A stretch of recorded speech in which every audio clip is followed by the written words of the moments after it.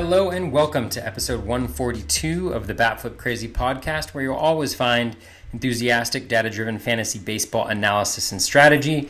I am your host, Toby. Today is edition number 46 of Bubba and the Batflip, and Bubba and I are going to take a look at the crazy week that was. Injuries, COVID, fantasy baseball, games getting canceled, rescheduled, fab, listener questions. It's all in this episode. So hope you enjoy listening. And as always, we really appreciate you listening to the podcast. If you do enjoy the podcast, please do leave a 5-star rating and review on iTunes. Always appreciate it when folks do that. But let's keep this intro quick. Let's get this party started.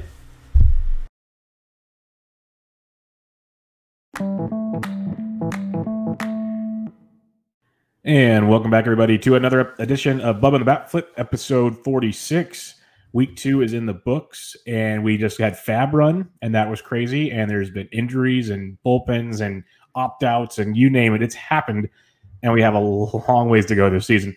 You can find me on Twitter at BDentric, and my co-host, as always, on this endeavor on Twitter at BatFlipCrazy. Toby, how we doing, man? We are tired, Bubba. We are tired. It's been a long week. It's been a long fab, man. That fab was grueling. I generally do fab on Saturday night, so I get it all lined up.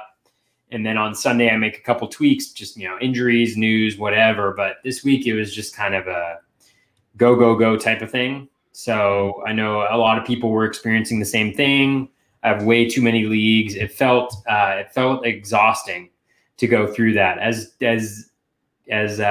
weird as not grueling fantasy baseball should be, it felt grueling. So here we are. We're on the other side.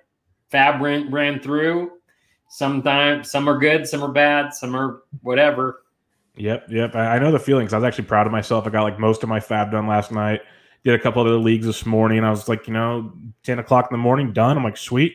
We went out with the family and did some things. And then just news after news after news, and I tweeted it. You tweeted something similar, just like, what do we do?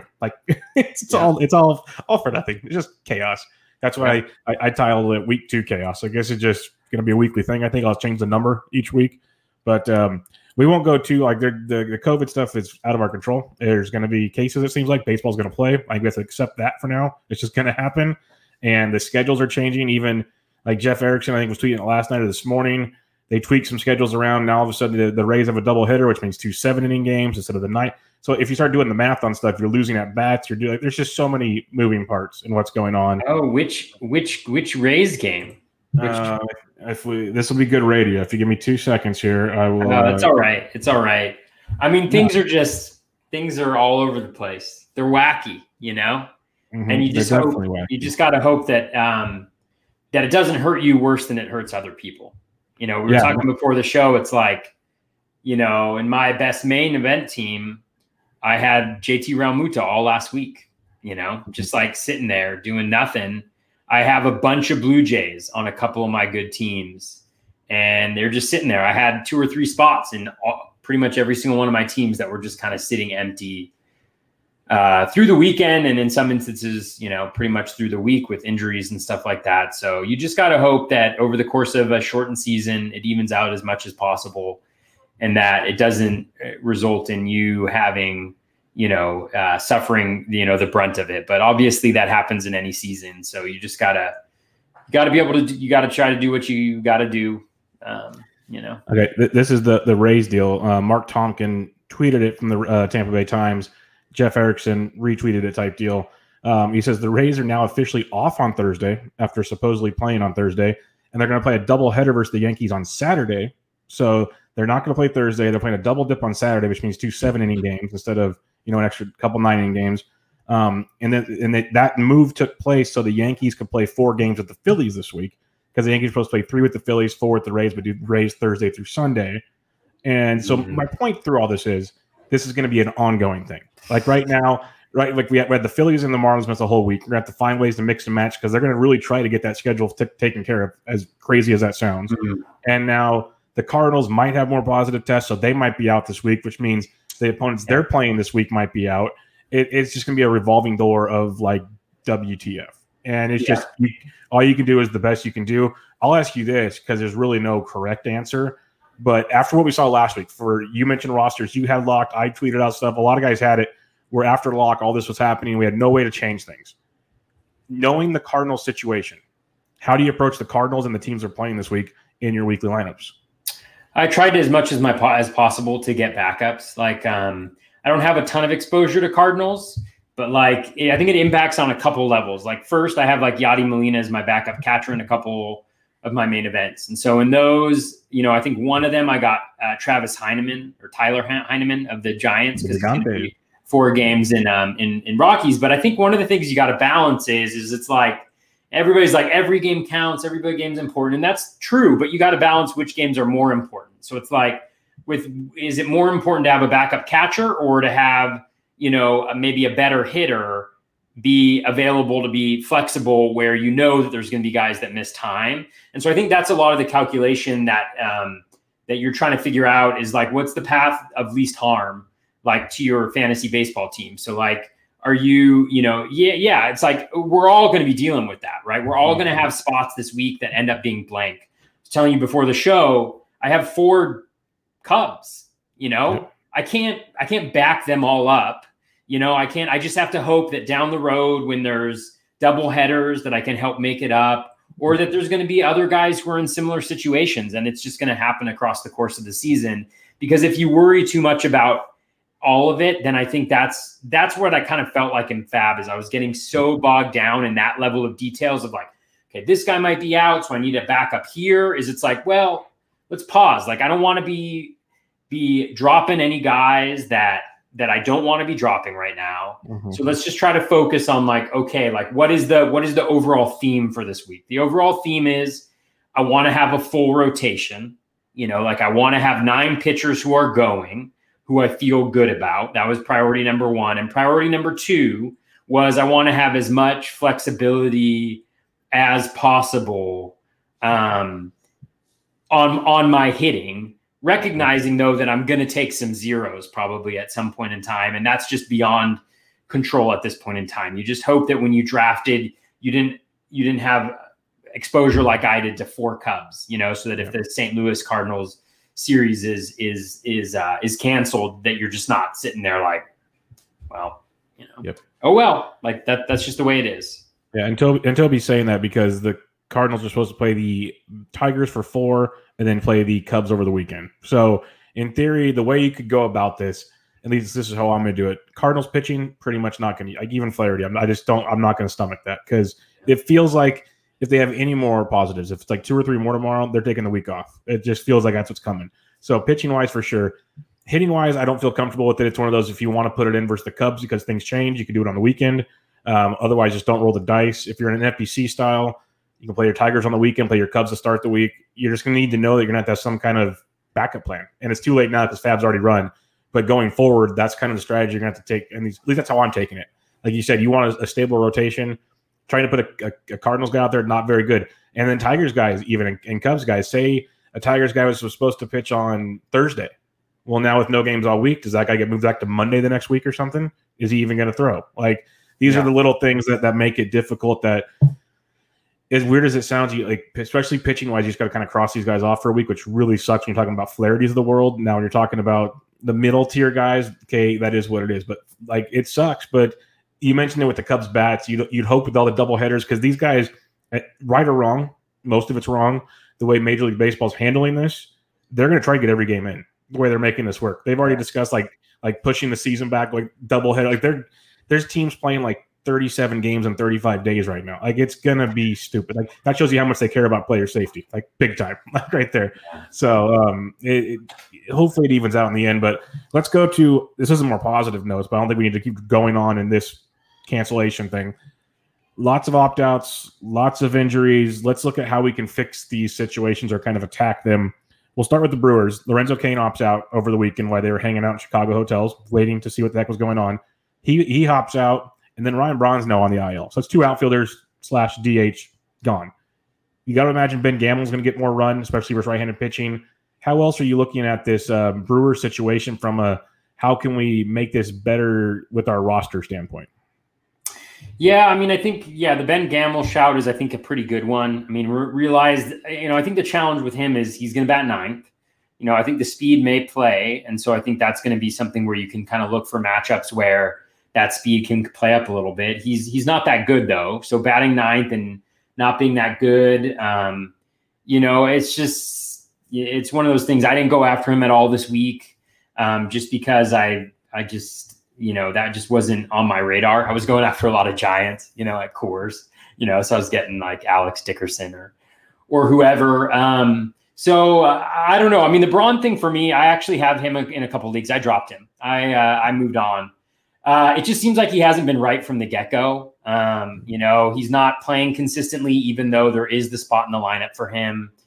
And so at this point in time, unless you're, again, and I just think I dropped him in 12s, like unless you're an elite level talent, or I feel like you're a critical part of the path moving forward, then if you're going on the IL, then you're gone. Then you're not on my team anymore, right? Like Tim Anderson, keeping him on the team, hoping, although, a groin injury, like with his stolen bases that you're relying on, it's really hard to overcome. But, that's an example where like Tim Anderson's going to stay on my teams, but Ryan Braun, is a type of guy in a 12 at least that I'm going to move on from, just because I think I can get that production elsewhere. Like it may not be as easy, but, the stolen bases, I feel like I might be able to cobble together. Maybe it's Ben Gamel in a nice week where he's got a good matchup. The power, I certainly feel like there's opportunities, especially with everybody getting injured and sick. I mean, there's going to be guys who kind of come out of nowhere to provide value. So I think the key is just, is do the best you can. And if you're even kind of questioning it, it's kind of like I kind of lean towards dropping. It was like last week. I've dropped Verlander, like it's like, yeah, he could be back in 4 or 5 weeks, but it's roster spots are so precious right now in NFBC, at least, where you only have 7 and there's no IL. So if you're in a different league, it's a little bit of a different situation. So obviously that's where league settings come into play. Yeah, no, I've been doing the thing this last week. Really, I used to like be able to stash a guy here. Like I picked up Jared Kalenic last week, thinking, okay, he's going to be up probably in the next week or two. I'll get him cheap. Now I'm sitting there going, still don't want to drop him yet, but it's getting real close. But I dropped Braun, I dropped Dubon, and people, listeners of the show, know those are some of my boys. But it's just, it's a different animal this year because trying to fill roster spots with guys you're waiting for, you need live bodies. And with this situation, you have Ben Gamel, Logan Morrison's going to run into the DH. So if you're in a super deep league on the right week, they're in play. But there's not much on even on the looking at their taxi squad, like Keon Broxton, a flash from the past, is the other option there. So the Brewers taking a big hit this week, losing Locane and Braun, but it is what it is. And we'll head to the New York Mets, who had some reporting. They went full TMZ this morning, just blurting out news, making things sound like the worst case scenario. When in reality, Yoenis Cespedes just left and said, "Peace, I'm out. Like I'm opting out. I'll see you guys later." So Cespedes out for the rest of the year. When you look at the Mets, it's another team that's just not the most loaded in situations. It might be more playing time for Dom Smith. But other than that, nothing really stands out. I guess it basically locks in Dom Smith and JD Davis. Do you have anything else on what the Cespedes opting out does? Not really. I think it's a good call. And I think Dom Smith is a little bit of an underrated hitter. Although he was gone in, I think, all my mains, or at least close to all my mains. It's an unfortunate situation. Again, like with all the players who are opting out, I give them credit. If they don't feel safe, or I think Cespedes said that he had a family member who had an immunocompromised condition, or who had a condition that made them more susceptible to severe symptoms under COVID-19, and he just didn't feel safe after what's been taking place. And I give a guy all the credit in the world if they make that decision for their family. I think that's great, and that's more power to him for doing that. With the Mets, obviously, I've been off and on Twitter. I've just been trying to track news. I've been out with my family, so I don't have all the details, but I know that it sounds like it was just, pretty poor handling from a PR perspective. And again, like there's already like the things about how, just kind of trying to undermine his character and stuff like that are peeping out, which is always unfortunate, I think, to see. So kudos to Cespedes for making the best decision for him and his family. as a fantasy, from fantasy baseball perspective, we move on, we adapt, we try to do the best with what we can. Yep, no doubt about it. Quick one here, Strasburg, just for people that are hanging on to Strasburg. He's just throwing off flat ground. He might throw another bullpen on Wednesday. It sounds like it's a few more weeks to get regular Strauss back. It's hard not to hold on to Strasburg knowing he is coming back with Toby. Is there like any little inkling in your head saying, you know what, if I find something else, we're dropping Strasburg? Oh man, Strauss has been the guy that's hurt me the most. Probably, I have him in one of my mains. Him and Jacob deGrom, and then in my 12-team higher stakes league, I have him and Verlander to front my rotation with Greinke as the third ace there. So still holding it together. But with Strasburg, I don't know. You probably have more recent news than me. What I read was a little bit more encouraging, that he threw a bullpen, I think today or yesterday, that he's going to throw one more and then he's likely to start. I don't know how long he'll go, but they seem to think that he wouldn't need the same type of kind of live hitter experience, they felt, as maybe some other starting pitchers would go. I don't know if he'll go the full game, but what this might actually do is what I'm thinking about just based on what I'm seeing. If his bullpen's on Wednesday, I think chances are he pitches on Monday of next week. Because I think they have Thursday off. I think they just have 2 games this first part. So Tuesday, Wednesday. So I think what's going to happen is Scherzer's going to pitch on one day, more rest than usual on Tuesday. And then I think they'll have Corbin go on Thursday, Sanchez on Friday, and then maybe your boy on Saturday. And then what's that? Your boy on Saturday. Voth maybe on Saturday. I'm not totally sure about that. But then Scherzer Sunday, Strasburg Monday. I think that's what might make sense. And so I don't feel too bad about the news, especially after reading last week about like the numbness and all that stuff. So I feel okay because I think when Strauss comes back and he pitches, I mean, he pitched really well in the preseason. And so I think we still have the chance to get, some goodness out of him the rest of the way. So I'm a little bit more confident, I guess, in him just because he is an ace. He's been there before. So maybe I'm a little bit more confident, but I may not have the most updated news on that as you do. The most update that I've seen that got me to put this on the outline is he threw a bullpen session, a 31-pitch bullpen session on Sunday. And then he's going to pitch another bullpen session on Wednesday, assuming that's about 50. Let's just go with that. Which means if he pitched on Monday, like you're saying, he's good for 70 to 75. So It'll be one more start after that before he's ramped up. So either the end of the following week or the following, like week 5, I guess, or just 4, whatever that is. So he's probably about another week or 2 from being full go, assuming there's no setbacks. That's what we're looking for right now. So that's that. Yeah, and with 75 pitches, he can get through 8 innings pretty easy, I think. With him, with some of those teams in the East, no problem. Give him the Orioles, we're good. Actually, the Orioles are beating everybody. Sorry, Alex Fast. I know. Sorry. Yeah, I mean, that's the thing is we're getting all these. Every team is good at hitting for a little while. Remember last year when the Marlins were like elite for like a month there, where Cooper and Anderson and all these guys were hitting. So it's like we're just getting these waves, and that's kind of what we're dealing with right now. And and then there's a lot of batters who are talking about how they're just having a really hard time getting into it. I heard Bregman talking about that. The A's have obviously struggled, some of their key guys. So we'll see. Should be fun rest of the way. Just a quick one here for you. Chris Bryant and Joey Votto have been out of the lineup the last couple of days. They reported themselves feeling symptoms, but no positive tests. It's just they're following kind of what Moustakas did. He was back a few days later. It's a minimum of 3 days, so it's one of those. They might miss Monday. They could be back Tuesday. What I'm asking you, if we hear nothing on Monday, are you putting them in your lineups? No.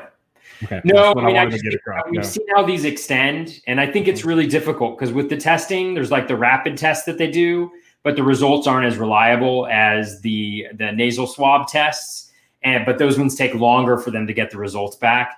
And so I think the beat writers were saying that it's normally 2 to 3 days when something like this has happened in the past. Yeah. And so I think, again, like it all depends on your situation. A lot of people won't have a better option. And you just got to weigh, okay, if I think that there's a 50% chance that they play 3 out of the 4 games, and then there's a 75% chance they play 2 out of that, what makes more sense, that or whoever else I have to put in there? So I think those are just the calculations that we have to get I don't know if comfortable is the right word with, but those are the types of calculations we have to make. That's our 2020. That's our 2020 calculations. That's just what we're going to call them. It's the 2020.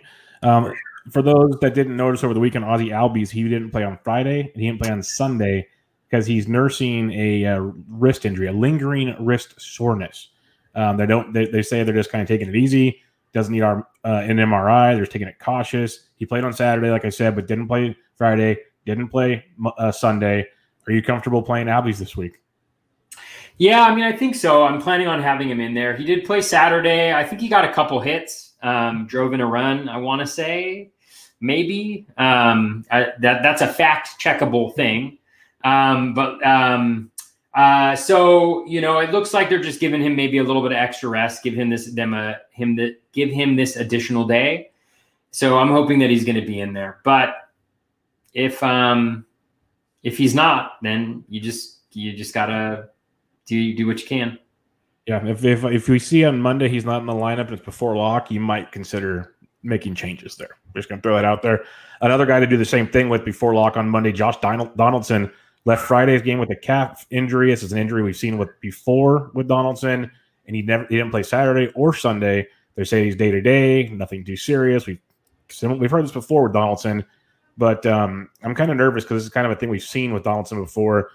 If he's in the lineup Monday, obviously you play him. If he's not in the lineup Monday, what's your thoughts on Josh Donaldson?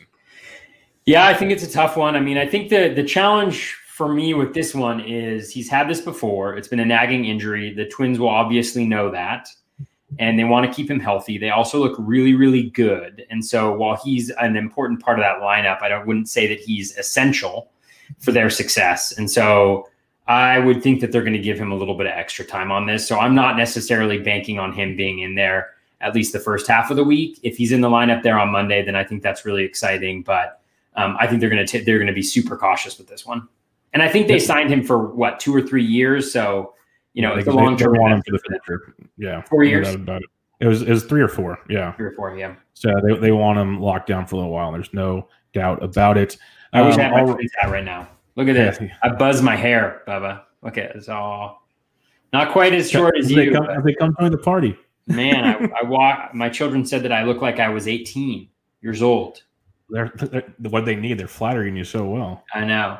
Well, I'm just kidding, because when you ask a child who's their age how old they think you are, they're like 8. 18's a long ways away for them. Ways away.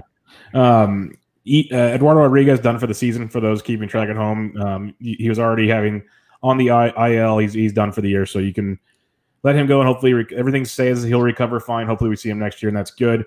You mentioned Tim Anderson earlier. He's on the IL with a groin injury. The severity of that I have not seen yet. That is it sucks. On more levels, you obviously have him, which stinks, but he's fun to watch. He's a great table setter in that offense. You just got to kind of sit and wait, right? There's nothing you can do with Tim Anderson.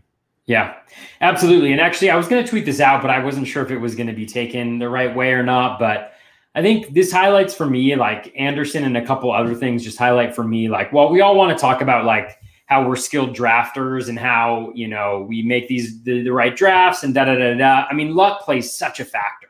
So in my main event that's doing really well right now, I had the 3rd pick in the draft, and I ended up getting Garrett Cole. If I didn't get Garrett Cole, I was going to draft Justin Verlander, right? So if I would say my chances of getting Cole were probably like 33% or something like that. So I got super lucky there. Coming back around, I had plotted out all the picks that I wanted to make in different spots. Coming around after that, I was going to go Tim Anderson and then Lance Lynn. But there was a little bit of a starting pitcher run there in that round. So I went Lynn, hoping that Anderson was going to get to me at 63. This was picks 58 and 63. Anderson got picked on the turn before I went, and so I got Eloy Jimenez instead. And so it just shows you like how a season can change dramatically. Oh yeah. Not based on who I wanted to draft or who I was expecting to draft, but just because those are the breaks, right? Mm-hmm. And so I just wanted to highlight that because, a lot of my teams are doing well right now, and that's great. And people have said really nice things, which is great, but and I really appreciate that. But it's also like, there's a lot of luck that's involved too. Half of it is building the team, but it's also having those types of breaks go your way in the draft room. So don't take it too hard if your team isn't doing so well, or if you didn't get those breaks. Things could easily be very different. Yeah, and a couple of things to hit on there is you mentioned a good thing. It's just kind of sometimes the draft breaks different ways. It didn't mean you didn't know what you're doing. Like you had targets that someone else liked as well. I mentioned that when I did one of my both of them, but one specifically, my listener leagues. I have never been sniped so much in my life. It's like you can tell they listen to the show because they were literally, oh, Bubba's pick's coming up. We're going to go grab these guys now before he can. And it happened all draft long. I was just like, this sucks. But that was kind of a good thing. And then it's not a long season, but we still have a long ways to go. And categories are so tight, it could turn quick if you had a slow start. So don't start going crazy yet because literally the league leader in homers has like 5. There's like guys with 2 stolen bases. It's one hot week and you could turn things around in a hurry. So yeah, don't go going crazy. Absolutely. And I think one good thing too, I think this is really important. If you're drafting a lot of different teams, is no matter how much you like a guy, you have to diversify. No matter how much you like a guy can still get hurt. And that was one thing, like heading into drafts, I was like, I'm going to get all of the JT Realmuto, right? I love JT. I thought he was undervalued, even though he was going high up in drafts. I really wanted to get him. I only ended up getting 2 out of 4 of him in my really important draft and my main events. And the reason why was because it was actually Phil Dussault had a tweet where he was just talking about kind of his approach in that nature. And it wasn't just that. I had thought about it before, but I was also like, it's right, because you don't want to have all your eggs in one basket. No matter how sure you are that a player is either going to be good or healthy, you got to diversify and make sure that that all of your teams aren't relying on the same players to be successful. Yep, makes a ton of sense. It's like stocks, diversify. So you don't want to bury roster construction. The idea of the rabbit: don't put all your eggs in the stolen base basket, and then you get screwed. It's very simple. Especially when they're not good at baseball. I'd love to stop there. Danny Santana, a guy that I know we talked a lot about in the preseason. He's had a rough start to the year. He was missing time with a sore right arm. Now he's on the IL. So it got bad enough. Put him on the IL. He went on today, retroactive July 30th. So he's probably out just for this week, give or take. He hasn't played since Tuesday. They just wanted to open up a spot, I guess, and get Nick Solak already has outfield eligibility in teams with leagues with 4 games, so that's a big plus already. He's real close to a couple other spots. But Santana's on the IL with this arm soreness. I'd say you probably ride it out this week, but if you get some more bad news, is he a guy worth dropping? He's off to a really rough start. Yeah, I think so. Yeah, I mean, I think it's just try to figure out what's going on with this week, and if he's still on the IL, I think he's not good enough. He's brawnish, right? Yeah, he's a guy who, he's got that position flexibility, but you got him partially for the speed, partially for kind of the whole package. And I think a lot of the questions you got to ask with yourself, these guys, is like, when they come back, how healthy are they going to be?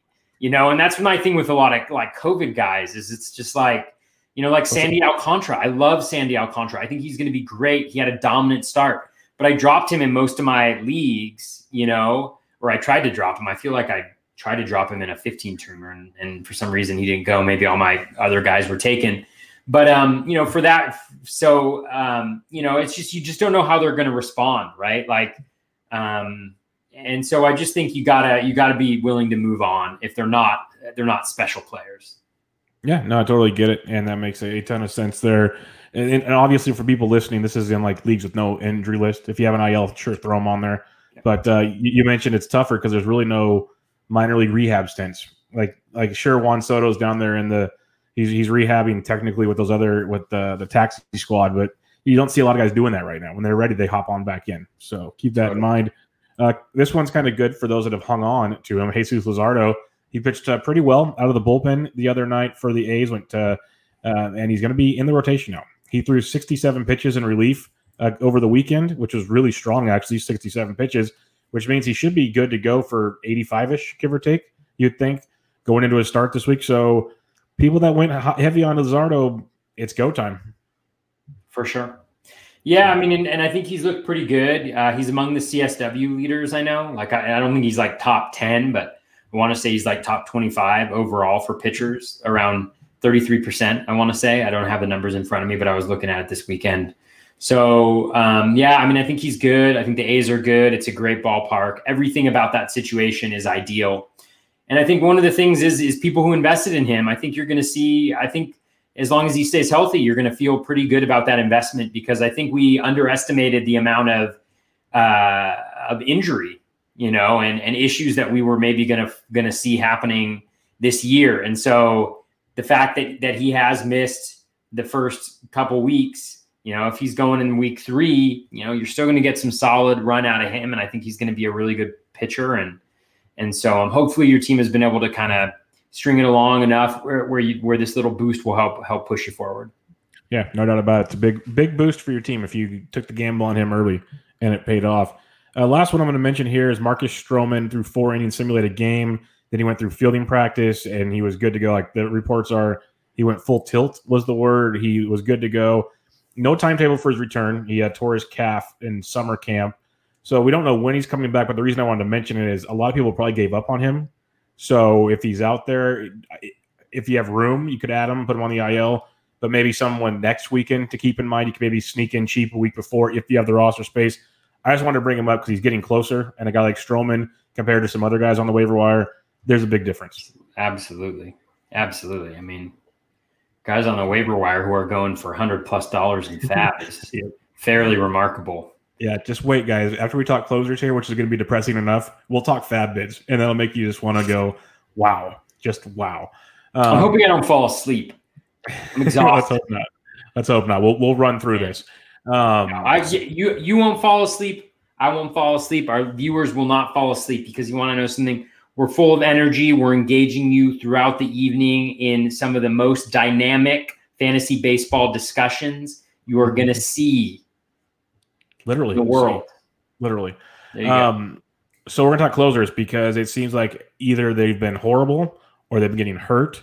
There's not very many safe spaces out there. Like this is a safe space with us, but out there, not many. It is a safe space. So keep that in mind. But I'm going to use, and you can use whatever you want. I don't know what you're using, Toby, but I put a link to the closers charts that Greg Jewett has up. It has a nice kind of who's in, guys coming up. He updates it all the time with like guys that have bad outings and different deals to keep you going on. That's a resource I've been using forever. Greg's been on the bench with Bubba before talking about closers. There's tons of different references you guys can use for that. But we're just going to go off of that, and I think I have all of them here. This segment is called Bullpen Disasters in the Outline. By the way, for you who are paying attention. You don't come here for, challenges or troubles. You come here for disasters. We're either talking euphoria here or we're talking disasters. Yeah, the euphoria section is later. Yeah, later. I used to never make it a point when I checked box scores. The first thing was never who got the save and who blew the save. That seems to be what I've done the last 2 nights. So that's been really exciting. That's how bad it is. But we're just going to start. Hope that I hit them all. We're going to start with the Rockies. It starts in Coors. Wade Davis to the IL. Scott Oberg pretty much done for the season. So Jairo Diaz was popular. We're going to talk about him coming up. Is he the guy that you would pick, or is it Carlos Estevez? Anybody else that stands out to you in Colorado, or is it Diaz? It's definitely Diaz for me. I think Diaz, I normally shy away from folks in Coors, but Diaz has been, I guess I won't call him great. He's got 91 innings in his career, 4.04 ERA. But the things I like to see, 2019, 14.3% swinging strike rate. This year so far, 15.5% swinging strike rate. 17.9% K- walk rate last year, 31.6% this year. It's obviously early, but I think he does a lot of the things that I want to see. And so I was in on him. I don't want to spend big dollars in FAB on closers this year. I know that sounds absolutely ridiculous because you need them, but I'd rather go with the bulk approach, of just having a bunch of guys with maybe a little and then lucking out and getting one of those guys to kind of move forward with the gig. That's been kind of my approach. So he was my high bid in some leagues, over $100, like 114 and 109 in a couple leagues. Really do like him a lot. I think he's good. He's going to be the guy that has the job. I think he's gotten the job towards the end of last year. He had the job. I think before he was injured, maybe towards the very end of the year. So I think it's definitely his job.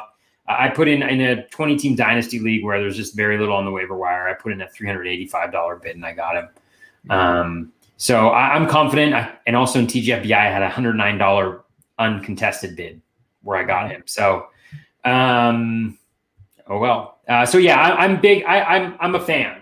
I think of all the Rockies' arms in that bullpen, including Oberg, he's the guy that I would like to have job. And I think he's going to get it. And the Rockies are going to get save opportunities. And I think he'll be serviceable for the rest of the year. Yeah, Jairo Diaz went for as high as 541 for as low as 9 across NFBC. So all over the board, but many feel like he's the guy. It makes sense. $9, crazy time. But like you said, closers are going for some primo money. Let's talk Pittsburgh Pirates. Some closers that went last week for them, Birdie and Crick. Crick goes to the IL. Birdie has looked great, but we know he's not pitching on back-to-backs, which will lead to save opportunities in Pittsburgh if you really want to play the crazy game, which we are playing it in 2020. That's just the long and short of it. Like I said last week, I rostered Buck Farmer this week, and he gave me like 3 or 4 shutout innings. So it's just that's where we're at right now. It's the world we live in. So one of these guys on Pittsburgh could be interesting. You have Michael Flees. Keona Kela is active, and so he'll be rejoining the team shortly. Is there anybody else on Pittsburgh you want, or is it just Birdie and you're staying away?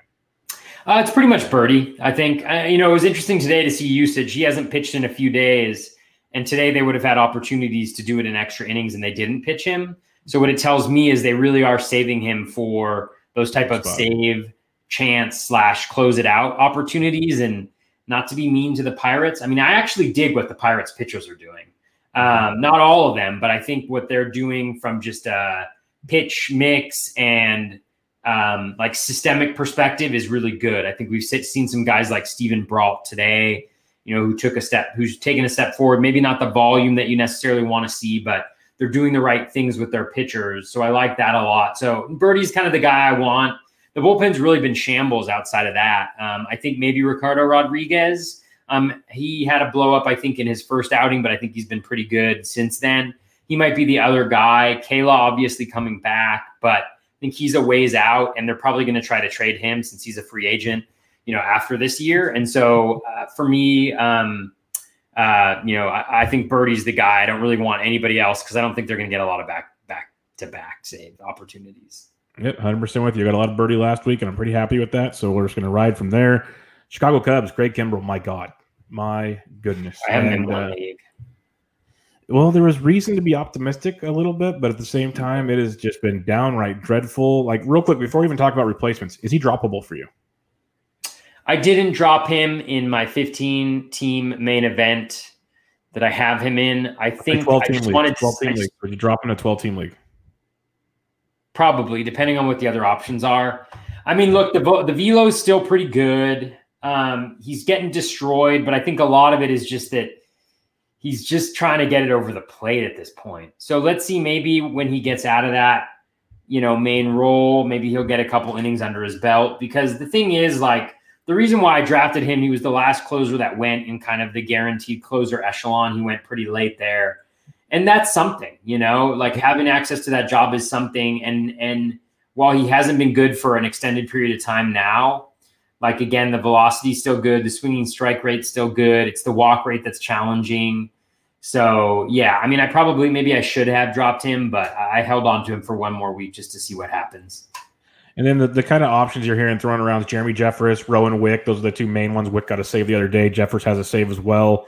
I'm leaning Jeremy Jeffress, the guy we've seen do it before. Had a rough go towards the end of Milwaukee, but the stuff's there. We've seen kind of a rejuvenation possibly with him. I'm going the Jeffress route. Do you have any thoughts on the Chicago backup plan? I was in on Wick. I don't think Jeffress is good. He had a really good season in 2018. But 5.02 ERA with a 1.37 WHIP. Last year in 2017, it was a 4.68 ERA with a 1.64 WHIP. I'm going to guess that his velo was probably up that 1 year. Let's take a look and see if that's what was happening. So 2018, his velo was 96.2 miles per hour. So in his good year, he had his highest velo since 2016. Last year was 94.4. This year it's 92.5. This is something that I want to emphasize because I think we're seeing it across the league. Yep. Velocity is absolutely everything in the bullpen. Yep. I think it is absolutely everything. When you look at Hansel Robles, he is struggling because he's down 3 miles per hour. It's not like his stuff got quote unquote worse. He was super good at the end of last year because he was throwing the ball harder than he ever had before. It played up his changeup. It was harder to hit. Like, it's all that. And that's why I keep on like harping on the Nick Anderson thing. He's gotten away with it so far, but his velo's down at 94.5. That is not special. It's very different than that 96 velo. So I'd be monitoring that velocity reading for so many different guys. That's why I went after Kyle Freeland so hard, is because he has his highest velo that he's had on record, 92.8 on his four-seam fastball this year. And it's just like velocity is so critical to making everything work for these guys. And so with Wick, his velo is down a little bit, but he's still over 95. I don't like him. His curveball, which is kind of his go-to breaking pitch, is not a swing and miss pitch. His fastball actually has the highest swinging strike rate. He's not your typical closer, but I got him, I think, for like $67. And so I think he should be the guy, but whether or not they do that, I really don't know, because he's a lefty. Maybe they want him to go up against in lefty matchups. Who knows? But I think whatever happens, the Cubs closing situation is probably going to be a shit show for the rest of the season. They have garbage in that bullpen from a skills perspective. It's very bad. And that's kind of why Wick, I figure he'll be more of the lefty matchup situation. So he might get a few saves here and there. I think they go Jeffers because of the righty deal. Like what we're just seeing with Kimbrel kind of walking into that scenario. That's where I was leaning in that mix there. Let's go to the Mets now.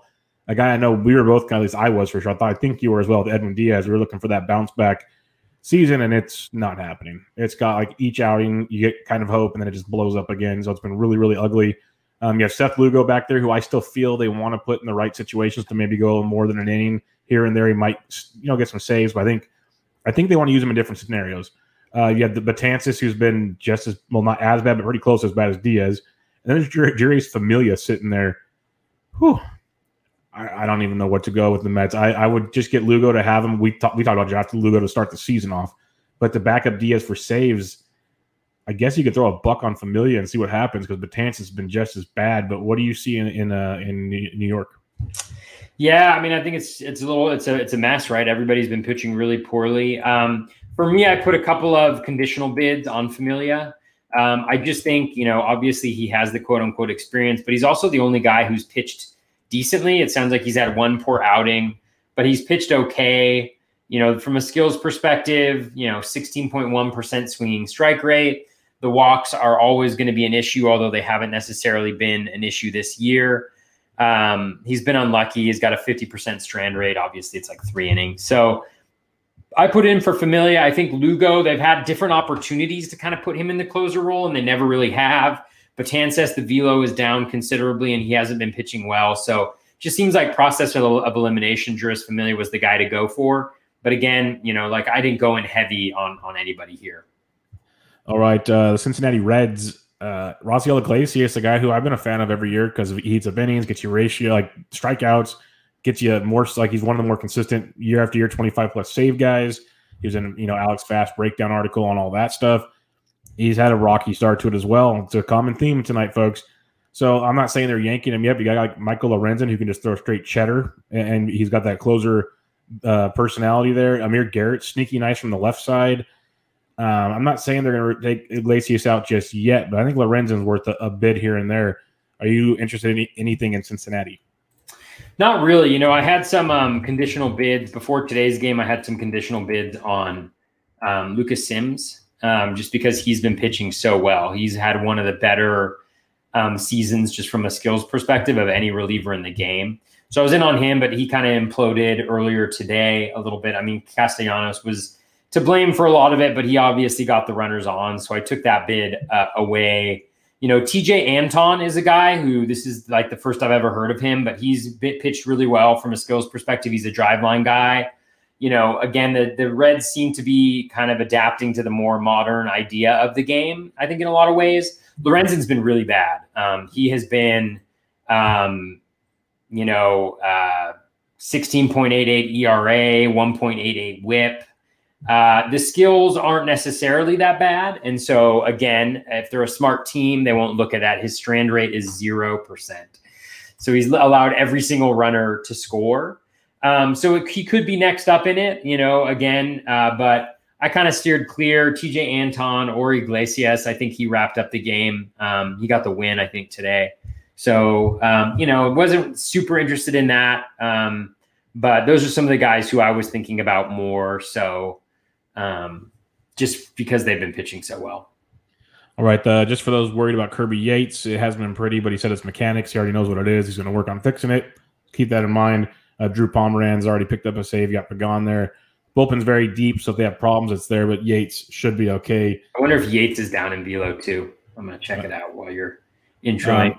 The other thing is the Nationals, Daniel Hudson, I wanted him to start the year. Sean Doolittle's velo is disgusting. He's getting rocked. Huddy's the guy. So go get him wherever you can. Something in that regards. Let's go to the American League, where we'll start with the Angels. You mentioned Hansel Robles. The velocity's down. He's been a mess. Buttry, they brought him in, and he had a rough Sunday. Kenyon Middleton came in, who closed for them in years past. It wasn't ideal for him. What are we doing in Anaheim? Now, this is my sneaky closer of the week right here.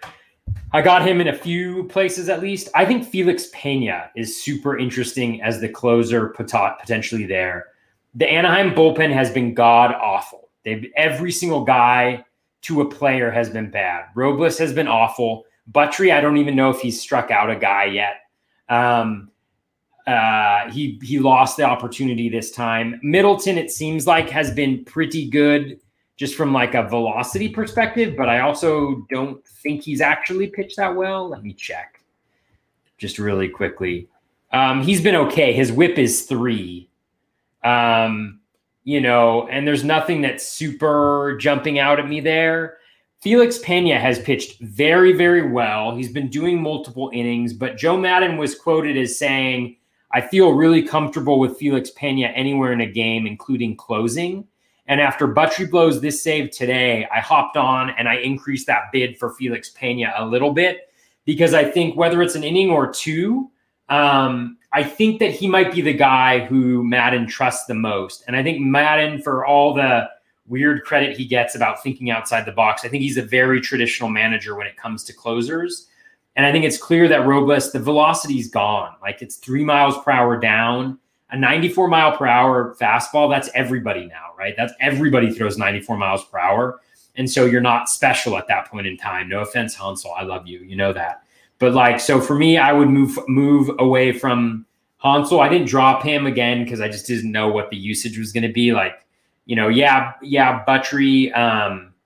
Buttry pitched today, but Robles blew up yesterday. So maybe they come back to him. I don't know. But Felix Pena is the guy that you could get for a couple dollars. And I think I really like him as a potential guy who could get saves, who is pitching very, very well right now.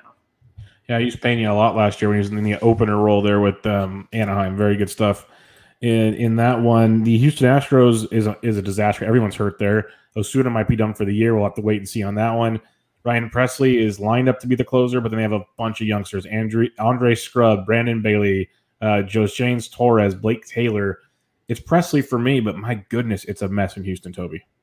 Yeah, I mean, I don't have any investments over there, and it's just been, who knows that. I'm not necessarily investing, but I think Presley makes sense. I mean, even as a guy who, even if he doesn't pitch this week, if you can get him and just kind of have him in your lineup, just hanging out, because he's good enough to really be one of the most dominant closers in baseball when he's healthy, because he's been one of the most dominant relievers the last couple of years. So I think that's a really good, I think that's who I would go with in this particular scenario, though I'm not confident at all.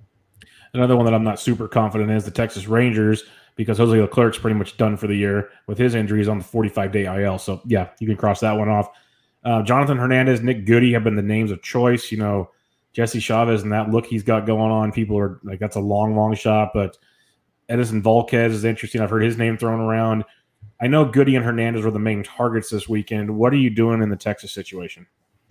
Yeah, I mean, I think if you look at today's game against the Giants, Hernandez pitched the 7th and the 8th, and he did really well. 2 innings, 4 Ks. I think he gave up a hit or a walk. But Volquez was there in the 9th. So it may be a committee. It may be maybe you watched the game. I'm not sure which hitters of the Giants were up in the 7th and 8th, but it may be a leverage situation where Hernandez is going to go up in the toughest spot.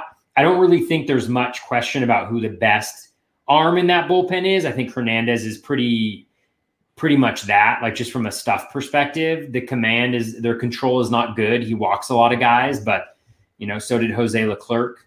Volquez. So if it's Volquez, I don't think he's going to last very long. He doesn't have the strikeout stuff anymore. He never really did, to be honest with you.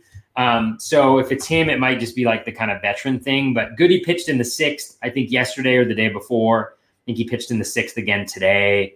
So I don't think it's him. He's been mediocre his whole career. I don't think anything stands out about him. So for me, it's Hernandez. He was a star of spring training, of summer camp.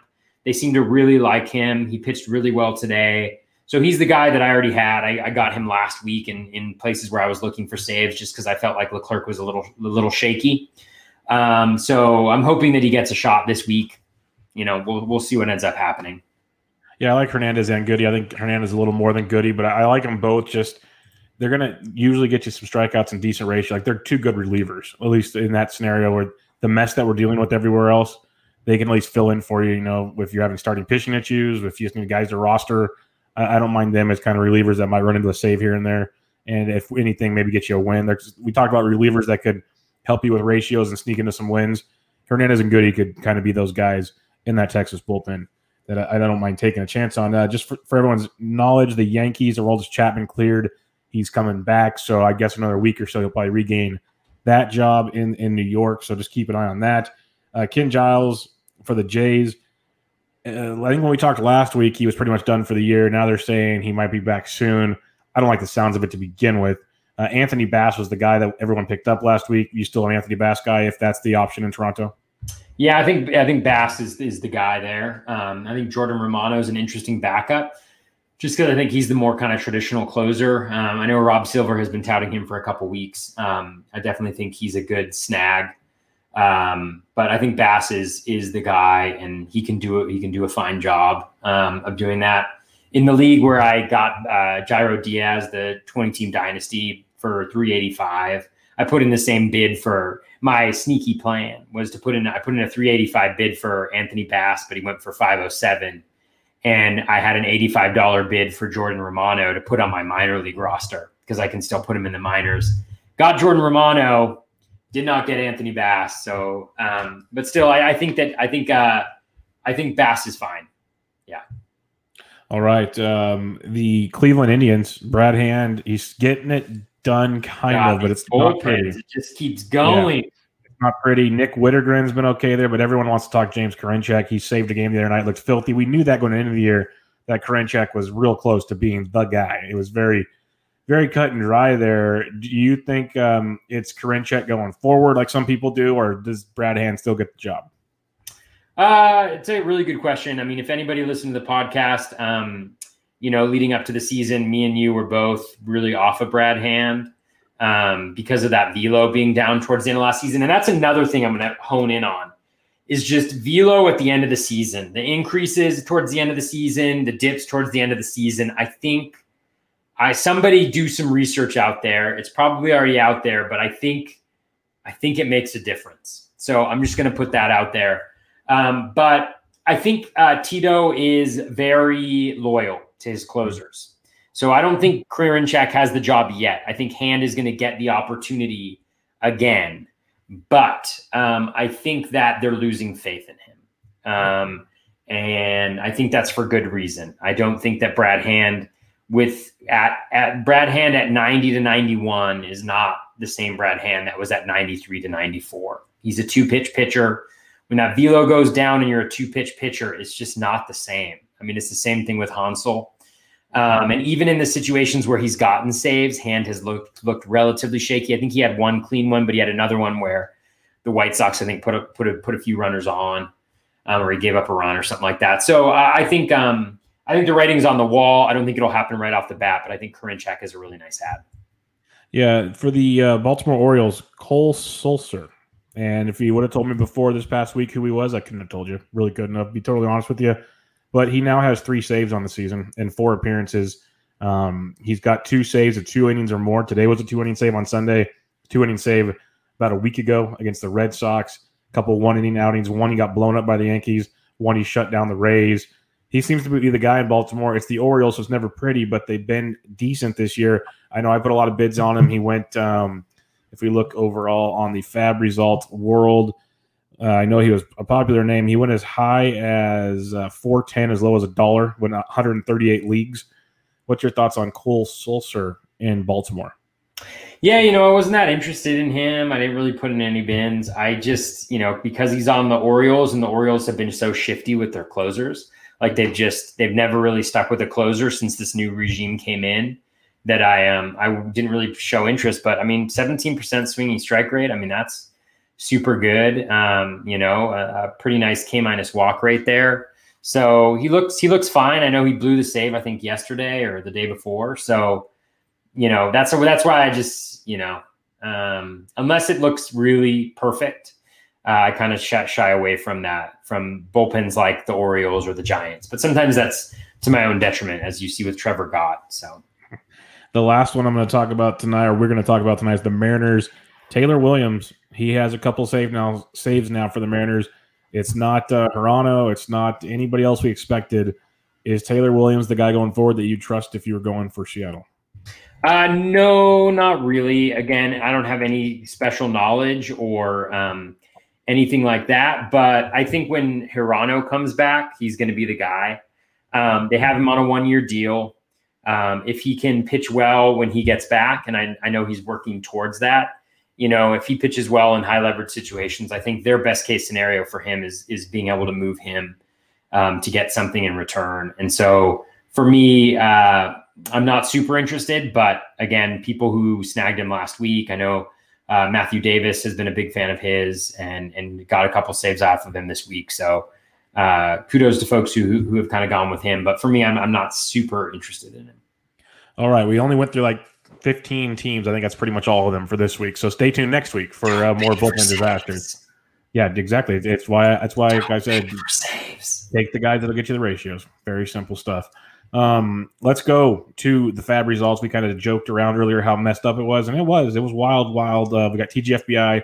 We got the page that shows pretty much everything that NFBC did as well. But Nick Madrigal, he was big. Christian Javier, Eno Saris bought him for 211 in my league. Runner was 152. Rowan Wick went for a ton to Smata at 169. Like DeSclafani went for a lot. Nico Horner, Teoscar Hernandez, Nico Horner went for a 162. That one surprised me a bit. Interesting. Yeah, JP Crawford, Alec Mills a week after the two-step that you grabbed him for. Taijuan Walker went for 101 in my league, but then a lot of other smaller bids here and there. What were some of the big bids in your league?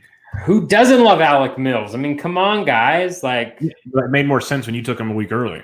Well, I didn't get the two-step, though. I got him for the good start against Cincinnati. We missed the two-step. And it looks like we might miss this week. Yeah, we might too. Good point. The St. Louis Cardinals, but he does get Pittsburgh. So I'm down for that. I'm super down for that. Knock on wood. You should knock on wood anytime Alec Mills is in the conversation. So in my league, in TGFBI, Christian Javier was the big one, 444, backup of 266. After that, Casey Mize went for 333, which is interesting.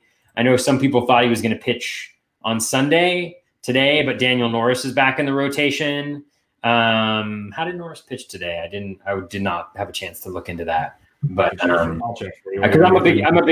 not a big Norris fan. I just think that there's a lot of potential there for him. So Casey Mize went, and then it was Jeremy Jeffress for 233.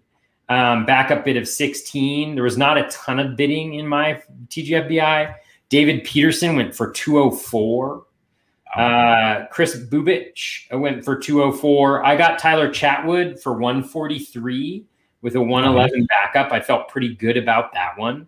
Karinchak went for 126. I got Jairo Diaz for 109 with no backup. I got Rowan Wick for 67 with a 17 backup.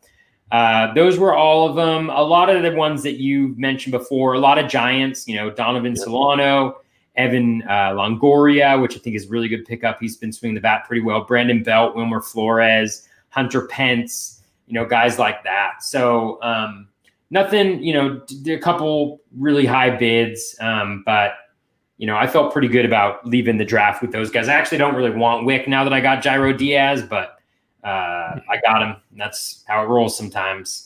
Yeah, the guys I picked up this week, and it lets you know, guys that I mentioned getting rid of like Braun and some others earlier. I got rid of Rougned Odor. I picked up Donovan Solano for Rougned Odor, $14, runner up 11. So I was pretty happy with that. I dropped Tyler Rogers. and there wasn't many Tyler Roger fans bigger than me, but it's A, Kapler's a liar, and B, he has not looked good. So I got Nick Goody. He's gotten roughed up a couple times. Roughed up. And one of them was that dumb second guy who started on second extra innings rule. That roughed him up good. But I got Nick Goody, and I wanted Hernandez, Goody second. I got Goody, so that's where that went. And then I got Victor Reyes for $8, no runner up. Go give me some steals and whatnot. So cool. Just put some cheapies out there because my high bids all went for a boatload.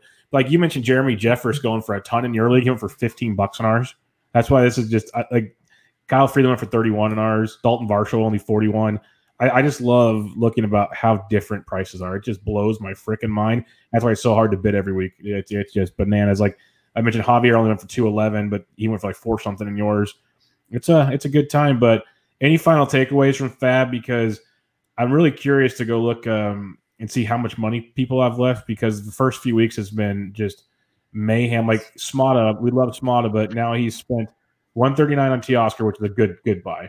But he spent $169 on Wick. Last week he spent like almost $300 on Alex Cobb. So he's down quite a bit now. I know that just off the top of my head. Eno Saris went for broke this week. He spent about $500 or so. So it'll be interesting to see how much money certain people have going into the last few weeks.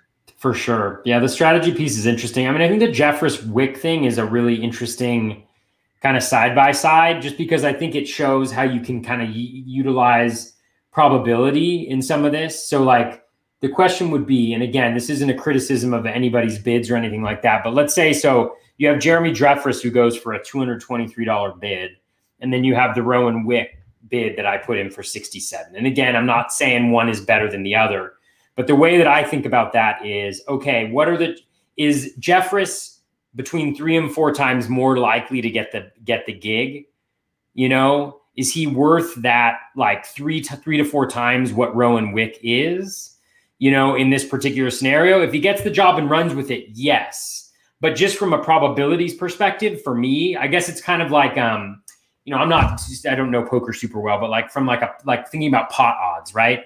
Like is the chance of getting of hitting on Jeffress 4 times that of hitting on Wick, essentially. Yeah. Like when you're looking at it from an investment perspective. You know, that's kind of how I think about a lot of these things. So even if it's like closer X has a 25% chance of getting the job and closer Y has a 50% chance of getting the job, and I think they have an equal chance of running it when they get it, but the 25% guy costs 1/10 of or 1/5 of the other guy, I'm always going to go with the lower bid. You know, because what it tells me is we don't know for sure who's going to get the job. There maybe isn't that much of a differentiation from a skills perspective. And so that's just kind of how I think about bids a lot of times, and why you won't see me oftentimes outside of 20-team dynasty leagues, you know, go with really high bids for closers. No, it makes a lot of sense. I'm 100% with you on that. And that's why I think it's kind of interesting hearing different philosophies. We talk about it every week just to talk. Like, it's fun to talk about who got picked and who, like, the different prices. But I think one thing it leads to is it makes the discussion of strategy, which is very interesting.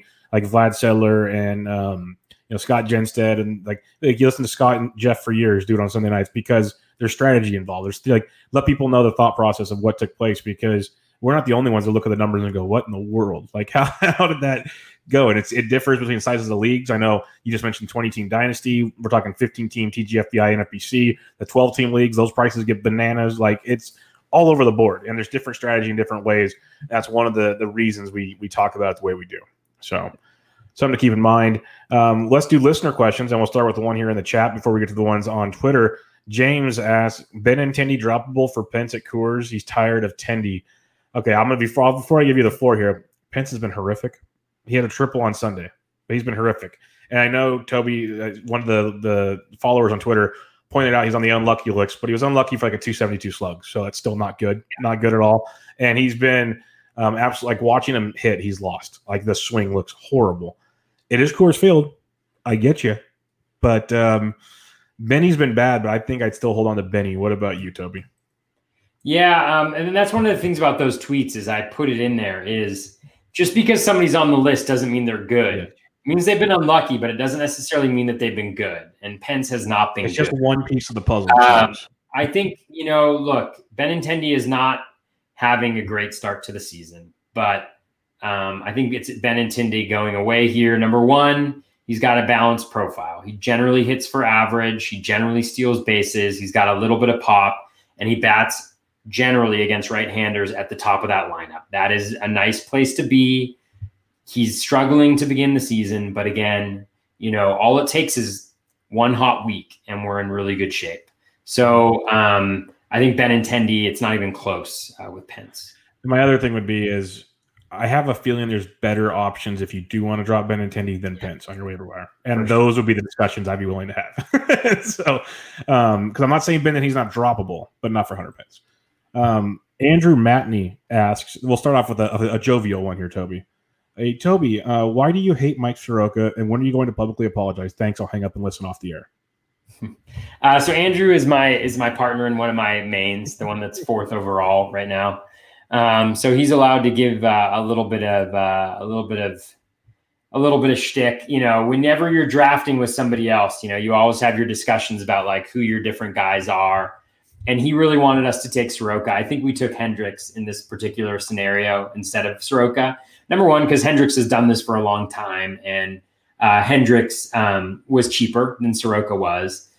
Soroka, again, limiting contact management is something that I don't necessarily believe until I really see it happening. And I think Soroka may have that. But I also think that his strikeouts are limited because, yes, he has a good slider and he has a good changeup, but he doesn't have any pitches that he can throw for strikes and get swings and misses on. His sinker and his four seam have very high in-zone contact rates. His curveball has a very good, or slider has a very high in-zone contact rate for a slider.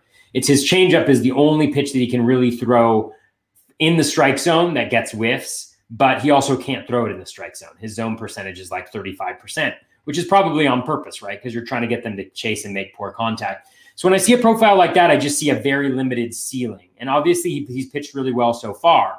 And I'll just throw in this about Andrew Matney. He wanted us to draft Yoenis Cespedes at pick 250.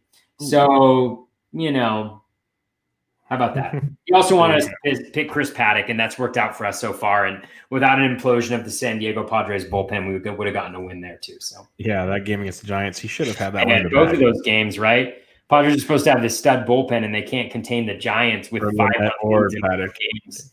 So I told people on my DFS show, they're like, "Oh, but look at Paddock." Well, Paddock pitched great. It was the bullpen. It wasn't them. But Matt Leahy asks, "What do you think it would take for Edwin Rios to get regular at bats? Dude rakes when he's given the chance." I agree. He needs regular at bats. Maybe Mookie Betts' injury will get him some regular at bats. We don't know how long Mookie Betts is out. He might not be out at all. That could be simple. It's just the Dodgers. They're so deep. There's just so many spots for him, and he does rake. It's tough to say, but maybe they'll let Betts rest a couple days and give him a shot. But that's my 2 cents. Yeah, I think a good comp for Edwin Rios is Kyle Lewis. I think Edwin Rios is kind of the Kyle Lewis of the National League without access to full-time playing time. So I think there's so many things to love about Rios. The barrel, like the way he hits the ball is just incredible. But again, with Lewis, you gotta, in order to have even a remotely decent batting average, you have to have incredibly high BABIP, which he will likely have a very high BABIP just because of how well he strikes the ball. But right now he's got a 30%. Right now he's got a 30% strikeout rate. It was 37.5% last year. His contact rate is actually pretty good. I mean, it's right in line with league average. He's got better plate discipline than Kyle Lewis does, so he's got those things going for him. So again, it's one of those situations where he could get on a hot streak and hit 5 home runs in a week and just be the talk of fantasy, and that's a very possible outcome. At the same time, he could go 0 for his next 15 with 8 strikeouts, and it also wouldn't be that surprising. And so maybe he'll end up in the middle, and I think the middle is probably like a 250 batting average with a decent amount of home runs. But again, how many guys is he going to get into the lineup on a regular basis? I think he played the last 2 games, so maybe with a Mookie Betts injury, something like that. But again, it's one of those things where as you're managing a lineup and you look at your lineup, you're like, okay, he's playing on Monday. And you're like, am I starting him? Am I putting him in that spot? You might not play again until Friday. Exactly. And so those are questions that obviously you have to make a decision on those guys sometimes, but I don't like having those guys on my team because it's just really tough. How about he also asked, with Cespedes opting out, we mentioned Dom Smith, JD Davis pretty much getting regular playing time. Are you in on Dom Smith getting as a play now, with him getting regular playing time? Yeah, I think he's good. I think he's a solid add in a 15-team league, maybe even a 12-team league. I think he gets the run for the most part. I don't know what they're going to do with lefties, but I think he's going to get the plate appearances, and I think he's a pretty good hitter. Yeah, I agree with you there. We have a few questions from @SMMS79. First off, he plays in a 10-teamer where pitching goes deep. Who is the guy that most folks are grabbing in deeper leagues that may surprise with shallow appeal? In other words, if you were in a 10-teamer, who is an ad other players might be sleeping on? So guys like 15-team league guys that are getting picked up now, that in a 10-team league he'd be sneaky for him. All right. So the guys that I was targeting this week that were pitchers, which I didn't get most of them because the bids were so high. And I don't know whether that's me needing to adapt or just not being willing to pay that price for certain guys. But the guys that I was going after that were still around, I mean, Tyler Chatwood is one, where it seems like I think it was Alex Chamberlain was mentioning, he was much better in the second half last year too, from a walks perspective. So it seems like a longer term thing, and the walks were always the issue, right? There wasn't a lot of debate around the skill necessarily. So Chatwood is a guy that I was interested in. I was interested in Dobnak of the Twins, mostly because he has the Royals, I think, this week on Wednesday or Thursday, and then next week he's got the Brewers and the Royals again, I think, for a 2-step, which is really nice to have. But again, there's a day off in the middle there, and I'm just not sure whether he's going to go through with that. But Randy Dobnak would be one. Not necessarily a guy who gets a ton of Ks, but I think from a wins and not even necessarily a whip perspective, because he walks a decent amount of guys, he's a guy. John Means of the Orioles, he's supposed to pitch against the Marlins this week. His velocity is up about 3 miles per hour. He was at 95.1 against the Yankees. CSW was very good. Swinging strike rate was very good. Got knocked around in the first inning, but after that he settled down and was really good. So I got him in a few spots. I really like John Means as a guy who can contribute, and he's also going to have a not great but not terrible 2-step next week. He pitches Wednesday this week. He should have the Phillies on Monday, I think, and the Nationals on Sunday, which, again, is not ideal because Soto will be back, but the Nats lineup isn't necessarily hitting on all cylinders right now. Another guy that I was after was Kyle Freeland.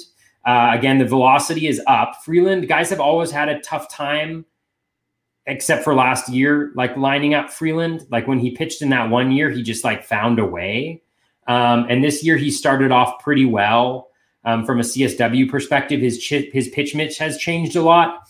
He's only throwing 4-seamers really, and it's only about it was 25% of his pitches the other day. And so it sounds like he's doing something different. And he's got the Mariners on Thursday this week, although it is at home. It's not the Mariners, it's the Giants at home. I thought he had the Mariners on Friday. That's my bad. I'm sorry. I'm just going through here my list. Asher Wojciechowski is another guy. Kind of liked him towards the end of last year. He actually pitched pretty well in his first start. So if he's got the right matchup, he's good. He's got some good breaking stuff. His CSW was close to 40%, which is no small feat. In his first start of the season, I don't think he's going to pitch this week, at least based on the schedule that I'm seeing. But in case he is, they have the Marlins, and then I think they have a team that's also not that great. Maybe it's the Red Sox, but the Red Sox don't scare me all that much, which I probably shouldn't say after today's game. And then maybe he's got a 2-step next week. So that's another guy that I was targeting. So those are some guys who generally what I do, and again, I did a PitchCon thing on this, but I look at swing and strike rate. I look at K- walk rate. I look at CSW.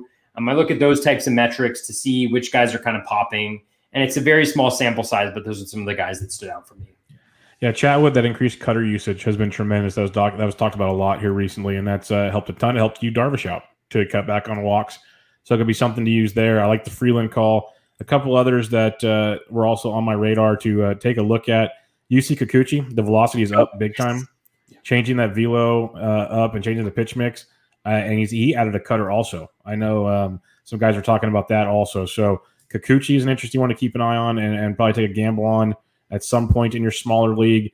And then if you just want to, you mentioned a lot of them, a couple others, like I like what I've seen the first 2 times around from Peterson from the Mets. Sinker baller, he's one of their high prospect pitchers, decent strikeout stuff. I like what I've seen from him. So that's a guy to go for. And a guy we've talked about a lot on the show, and we'll talk about him briefly later, is Spencer Turnbull. He's still available in a lot of spots. Another guy that he went in a lot of places now. Out there. Yeah, he went in. I just have the list here from just NFBC in general. He went in 34 more leagues this week. So in 10-team leagues, I'd imagine Turnbull's sitting there on the wire, so you can go have some fun with that as well. Follow us on Twitter. Come on. Yeah, that's it. No, exactly. Easy stuff. Easy game. I'm sorry. This one's gonna be a long one, so I'm sorry, SFMS. We got other questions for you. He says, if you want to go down a rabbit hole of pain, what's the hardest part of the season been so far? For him is losing 23% of that bats to the weekend with postponements. It's kind of like what we talked about before. What's been the hardest part so far? Fab's been brutal. Outside of Fab, I have a lot of JT Realmuto. I missed him for an entire week. My best main event team didn't have him for a whole week. So that was a little bit sad. I have a ton of Blue Jays. I have Teoscar Hernandez a bunch of places, so I didn't have him this week. I have a lot of Nationals, Starlin Castro on a bunch of teams, Howie Kendrick on a bunch of teams, Victor Robles on a bunch of teams. So yeah, I mean, missing out on those is tough, but in the same sense, I feel like we're all kind of in that boat. And so, just kind of work through it. So Fab, I think, has just been the worst because there's just so many things that are changing and it's grueling. I have 10 Fab leagues, I think, and it's not enjoyable. Yeah. Yep.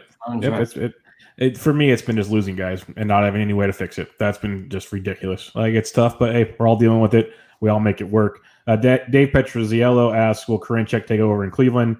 I think we're kind of in agreement eventually. I agree with what your take on Tito is loyal, but it's only going to take a couple more mess ups for Karinchak to walk in there. Joe G 414, he asks, which outfielders, Austin Hayes, Shin-Soo Choo, Aaron Hicks, or Grichuk in a deep mixed roto league? A lot of these are so team dependent. Those are very different players. So Grichuk is a power hitter who's going to hurt your average, probably help you in other places coming off an injury. So if you need power, then I would go with Grichuk. I mean, I think that's the important thing to think about this. That's the lens you got to be analyzing all of this stuff in. You have positional needs because you need to fill roster spots, and you have team needs, and it's early in the season, but you can start to see now where the weaknesses are. I have teams where I went super heavy starting pitching because my Ks are low, and so I think you have to look at it. So with Shin-Soo Choo, it's also schedule. Those guys are so close together that it's really about who has the better schedule and who meets your team's needs. Because all those guys are playing. So it's the Orioles with Austin Hayes have Miami, and then I think they have Boston, I want to say. Yep. Am I making that up? So Miami and Boston. So that's a pretty good hitting schedule for you to have, especially knowing that the Marlins, it sounds like most of their pitchers had COVID. And so that's going to be where they're hurt the most, according to Craig Mish. So that might be a good guy. I think that the Texas lineup, the Texas schedule is okay for this week. So you probably want to see how many left-handed pitchers, Shin-Soo Choo is probably going to go against. Grichuk should play every day as long as they're there. So that's what he's got going for him. And who is the last guy? Aaron Hicks. And then Aaron Hicks, the Yankees have a very good schedule. Yeah. He's off to a very slow start, but I don't see that lasting for too much longer. Yeah, they've got 8 games. So I might be tempted to lean towards Aaron Hicks in that particular scenario. But again, I don't have Hicks, and I haven't been monitoring the Yankees lineup super closely outside of making sure that my guys are in there. He's hitting 5th most nights. He's in the middle of that lineup. He's just not hitting right now. Yeah. I mean, I think this is the thing is these are the filters you should be running each of these types of ads through as you decide whether to draft them. Is who are the matchups? Does that give one guy a benefit over the others? Both in terms of the team and in terms of the pitchers that they're going up against, lefty righty splits, quality of opponent, for instance, something like that. What does your team need from a positional standpoint? You're all outfielders, so clearly that's the need. So what do you need? Power? Do you need speed? If it's speed, then maybe it's Hayes or Chu. If you need runs, maybe it's Hayes or Chu or Aaron Hicks. So just try and kind of think about it that way. So we won't give you a solid answer because it really depends on what the situation is. Yeah, I like Hayes being on that Orioles team is actually swinging it well, plus playing in Camden. Some of those matchups in the East, I do like Hayes quite a bit leading off there. Hicks is the guy I'd go with, but I understand if you're skeptical because of the way he's been playing. Shorts on Sports, he asked, we already answered this, but with Ozuna potentially being shut down for the Astros, do you see Presley or Abreu stepping in? We're on Team Presley there with not much else to go off of. At Fantasy Capper asks, thoughts on Hanser Alberto? His exit velocity data isn't great, but K rate is nice. Bank on solid average. We talked about him before. I have him starting for me on TGFBI, like on the regular. I think he's very, very solid. I got no problem using Hanser Alberto. He crushes lefties and he hits righties decently. If you're looking for a guy just to get at bats, get on base, I got no problem with Hanser. Yeah, I think you're right. And he's got second, third base eligibility, so there's some flexibility there. But again, don't expect power. You're going to be hurt by power. You're not really going to get much speed from him either. So just factor that in. I don't think he's a guy you want in there consistently because you're going to fall behind in other categories. Leland Taglieri asks, do you think if Fletcher struggles, which he's been playing pretty darn good, do you think Luis Rengifo can hit at the top of the order for the Angels? I don't know. I've always liked Rengifo because I think he does a lot of good things. Fletcher's obviously there. It's a short season, so it's not necessarily something that I would be banking on. And I don't think either of them is really a very good fantasy player. So. And the other question he had was do you think Adele comes up or Carlson or what other prospects are you looking to go? Like I mentioned Jared Kalenic, I think should be up any day. If they're holding them back much longer, it's just foolish talking stuff. But anybody you're looking to? Dylan Carlson, I think, is going to come up. I'm not a big Joe Adele fan at this point in time. I just think that there's too much swing and miss. Like I think I always say things with that before I look, just relying on my memory, which is not good. But I think there's still too much swing and miss in his game. So AAA last year, 32.6% strikeout rate. His projected strikeout rate via Steamer is 28.6%. So I just think there's more to do there. And so I don't think he's that good. Then again, like if he hits 250, steals some bags and hits some homers, that can be super helpful. So I'm not necessarily looking after him. But again, it's all league dependent because it's like if you have 7 slots and no IL, then carrying around a guy like Joe Adele, who you're not sure is going to be really good, taking up a spot is really difficult to do. Whereas if you have 10 bench spots, then it's a lot easier to do. So I just say, depending on what your league looks like, to make the decision accordingly. Yep, no doubt about it. And speaking of Adele, just keep in mind Mike Trout will be back on Tuesday. They play in Seattle or something. So his wife gave birth to their child. He took a couple of days off. He will be back on Tuesday. So nothing to worry about on that realm. He almost got the name right. Beckham. My youngest name is Beckett. Oh, there you go. I can't remember who some player tweeted it out that said they're already afraid to face him because his initials are BAT. Yeah. It's so good. So good. Yeah. But all right, that'll wrap us up this week. Toby, final thoughts on the craziness that has ensued. Yeah, I mean, I think we're seeing craziness. And I think the best thing to do is just realize that we're all experiencing it.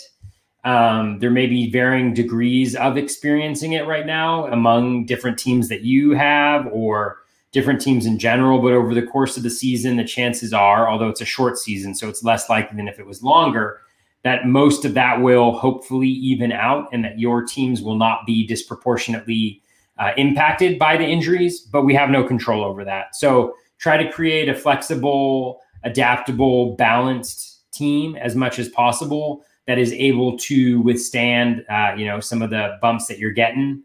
And then I think fab strategy is super interesting. I'm fortunate because a lot of my teams are doing well. And so I've kind of been sitting back and going after guys strategically and trying to hold on to that fab towards the end, where hopefully I can, be a little bit more effective towards the end and getting the guys that I want, especially as we know more about players, like we know more about pitchers, or, people get a little bit more impatient and they start dropping guys that maybe the skills are good, but the results have been bad.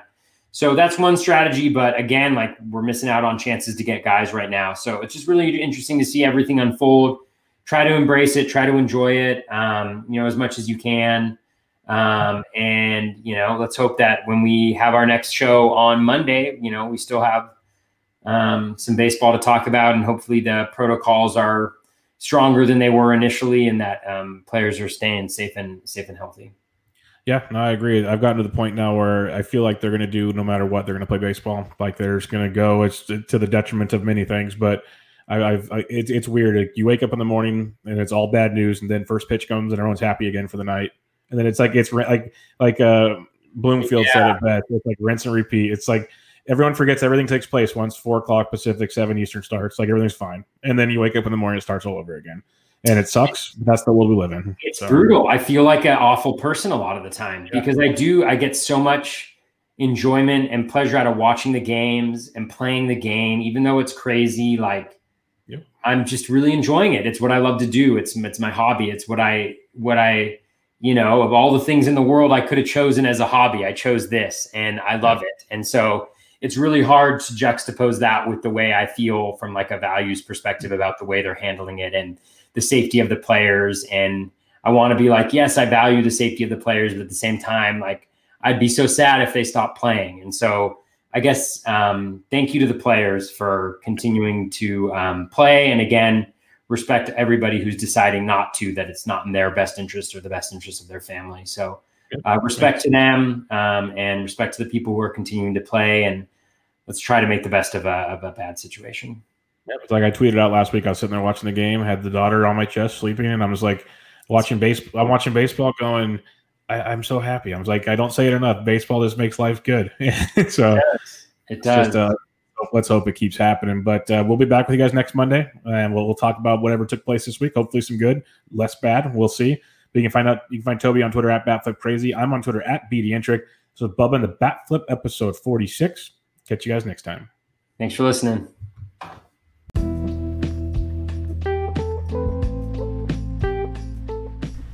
That is going to wrap us up for episode 142 of the Batflip Crazy podcast, in edition 46 of Bubba and the Batflip. Hope you enjoyed that. A lot of really interesting stuff to digest. I mean, each season is a different thing entirely because of the different trends that happen in a given season, a different ball, whatever it is. And we as fantasy baseball players need to adapt to that. And so this is certainly a season of a lot of adaptation.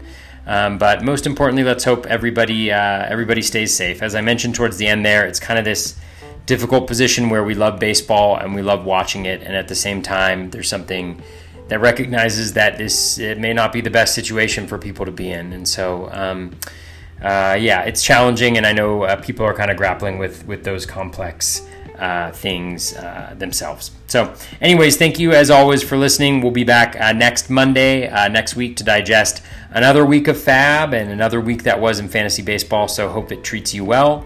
Take care, and be kind to one another.